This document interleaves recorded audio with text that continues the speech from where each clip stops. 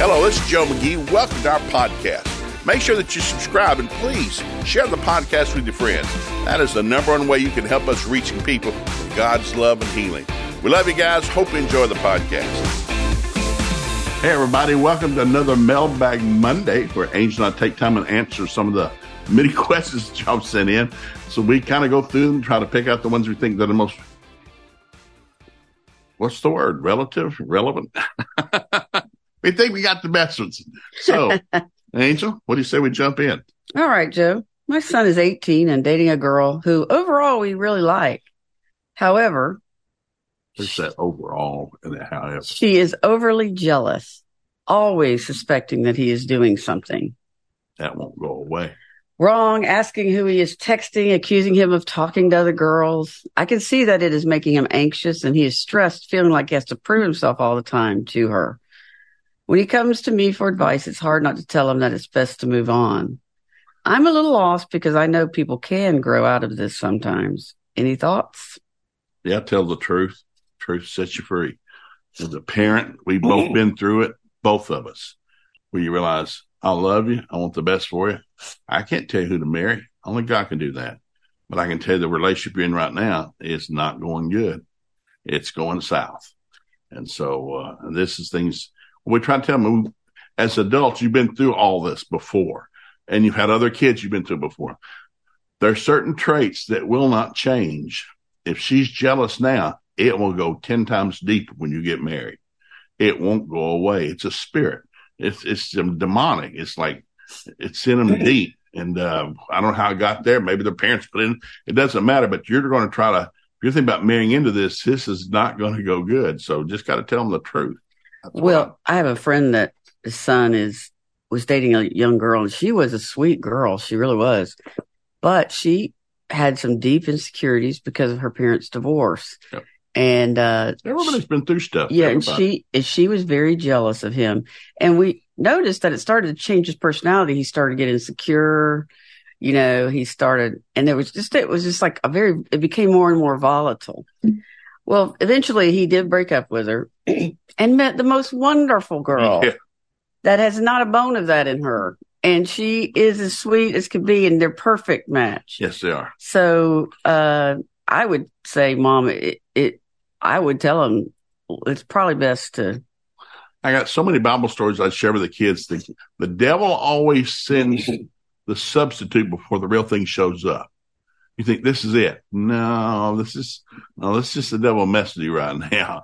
But you can't say those words like that. And you say, listen, it's a big world. And there's a lot of people. There are billions of people on this planet. Let's just be patient. Don't get in a hurry. The righteous don't make haste. No, and now this young man with this new girl, he's flourishing. We don't see any of those signs of insecurity. I don't even know. Makes him a better man. She does. So, yeah, I would definitely sit him down and have a good talk with him because that is a hard one. Yeah, it is. And it won't go away. You're going to have to eventually say something. I'm a parent. Well, maybe this will go away. No, it won't. It'll camp out and invite friends to come with it. You're going to have to deal with it slowly, calmly, smile on your face. Son, we just need to talk just for a little bit. Yeah. Joe, my husband and I took on a home renovation project that is costing way more than we thought and way more of our time. We just seem to be constantly fighting. My fear is that after the renovation is complete, that the fighting will continue. What have you found is the best way to communicate frustrations when you're just so tired and you don't know what else to do but shut down or yell? Hug and kiss a lot. Well, renovations will do it to you. It'll do it to you. Somebody said, you want to test your marriage, wallpaper a bathroom. Yep. You know what? Sometimes you got to cut your losses and say, I'm going to hire somebody to finish this because it's not worth where we're going from here.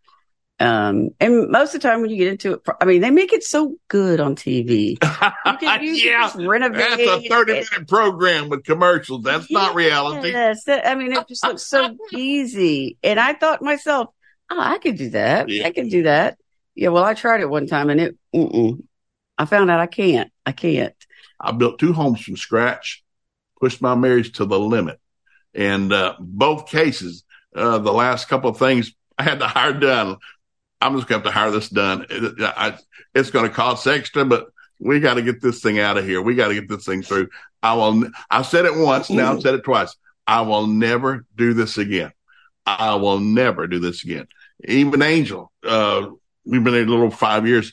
I'm not much on home projects. She'll say, can you do it? No, hire it done. Hire it done. No, I'm not doing it. Hire it done. Because I'll mess it up or I'll take too long to do it. No, you're going to do it. Hire it done. And that's not me being selfish. That's me being smart. I've lived long enough to realize, no, that's not going to go good. Hire it done by somebody that's professional. And we've been burned on that a couple of times. Hiring professional people, they weren't professional. They just cost us money. So everything's a learning experience, but God's still God. He'll get you out of whatever you're in. So everything, this is just me. Both houses we built, we poured oil on the ground before we started pouring concrete, and I anointed every doorpost when we were finished. I want Jesus to be Lord over this house. This house that's taking us to the limit. So I'm confessing Jesus is Lord over this home. This home is filled with love and laughter in Jesus' name. I prayed over our house here. I prayed every day, every morning. Before I got up this morning, I prayed, Lord, I thank you for my wife. Angel's a gift from God. Give her wisdom for this day.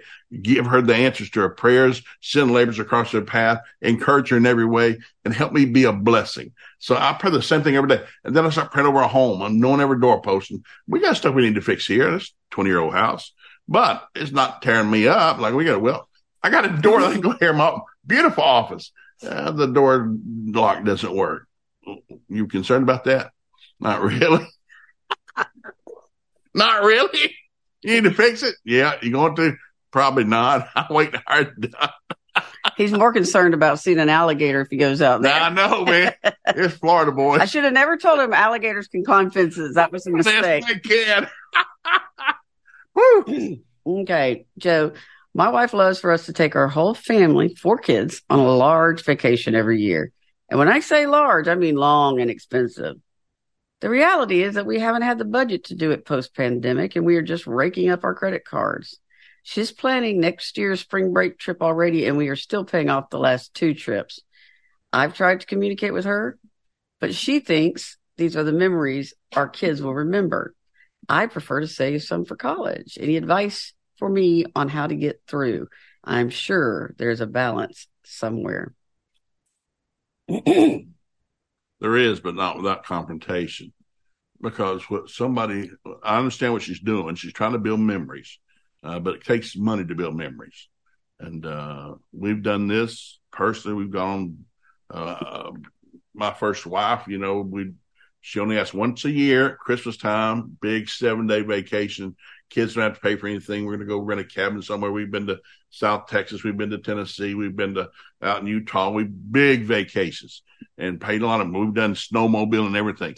And we had the money, but then we'd spend the next 6 months paying for it. And so finally we hit a point where it's like, hey, babe, I think we've reached our limit because the kids are getting older. They had other things on their mind. I said, and I remember I think we went to Franklin, Tennessee, and I had a revelation. I told my kids, "This is the last one. This is my last vacation. It's the last one I pay for. Y'all are older. Some of you are starting to marry off. You got other family now. You got other friends.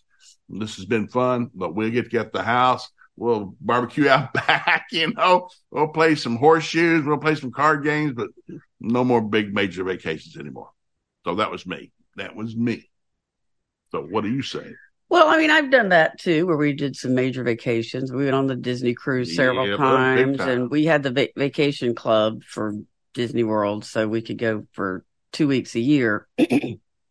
And those were some fun times. They really were. Yes. And make great memories. Yeah. And then one time we rented a houseboat. That was probably one of my favorite vacations that we ever did.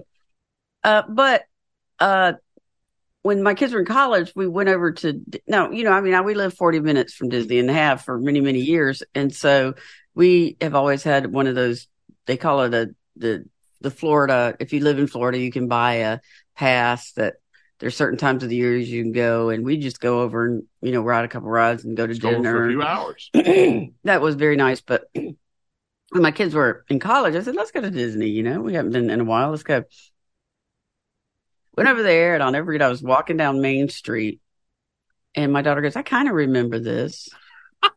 And I was like, are you kidding me? No. You know how many times I've sweated bullets out here with my kids when they were little tiny kids and waiting in line.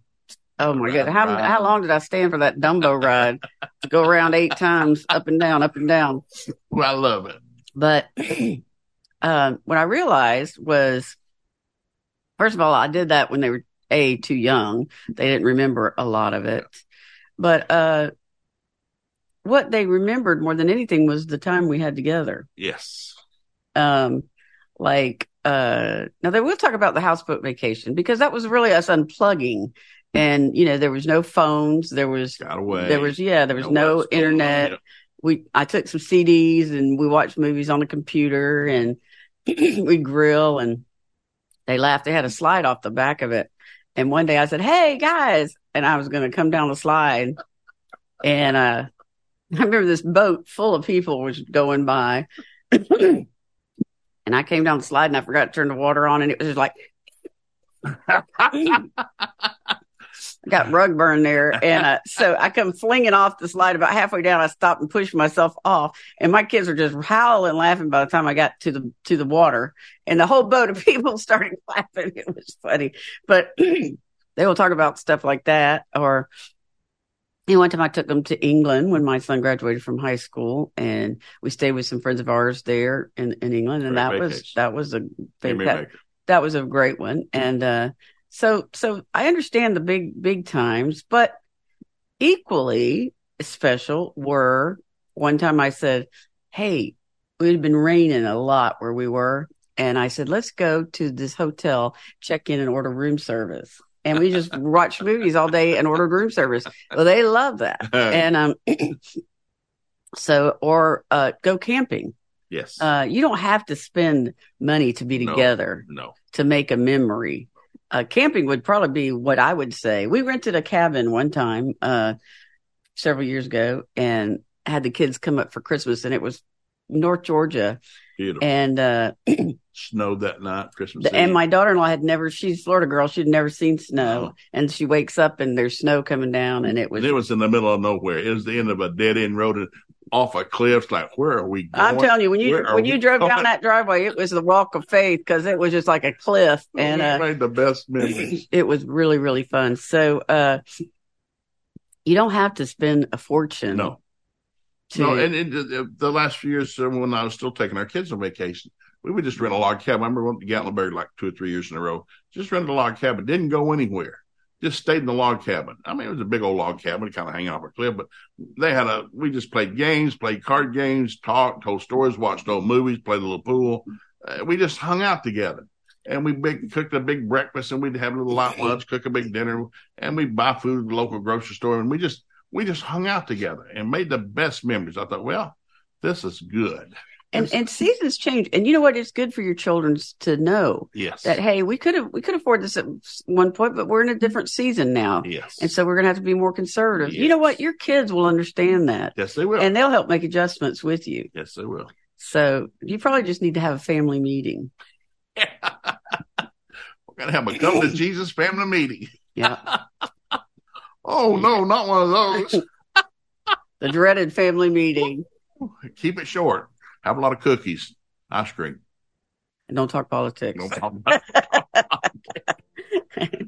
Hey, we love you guys. Hope you have a great week. And don't forget to watch our podcast on Mondays, Wednesdays, and Fridays. Come on. God bless. Not to mention Friday Funnies. Friday Funnies. You can get on the internet. Yes. And we love you guys. Love you guys. Be sure to join us Monday, Wednesday, and Friday to hear more of what God can do in your life. He's got a great future for you and your family. We're here to help you get there. Please make sure you visit Joe McGee Ministries on Facebook, YouTube, and Instagram. There you find all of our Friday Funny videos and other encouraging resources for you and your family. While you're at it, be sure to visit joemcgee.com. We have all sorts of materials, books, DVDs, you name it, all there to help you, your marriage, and your family succeed.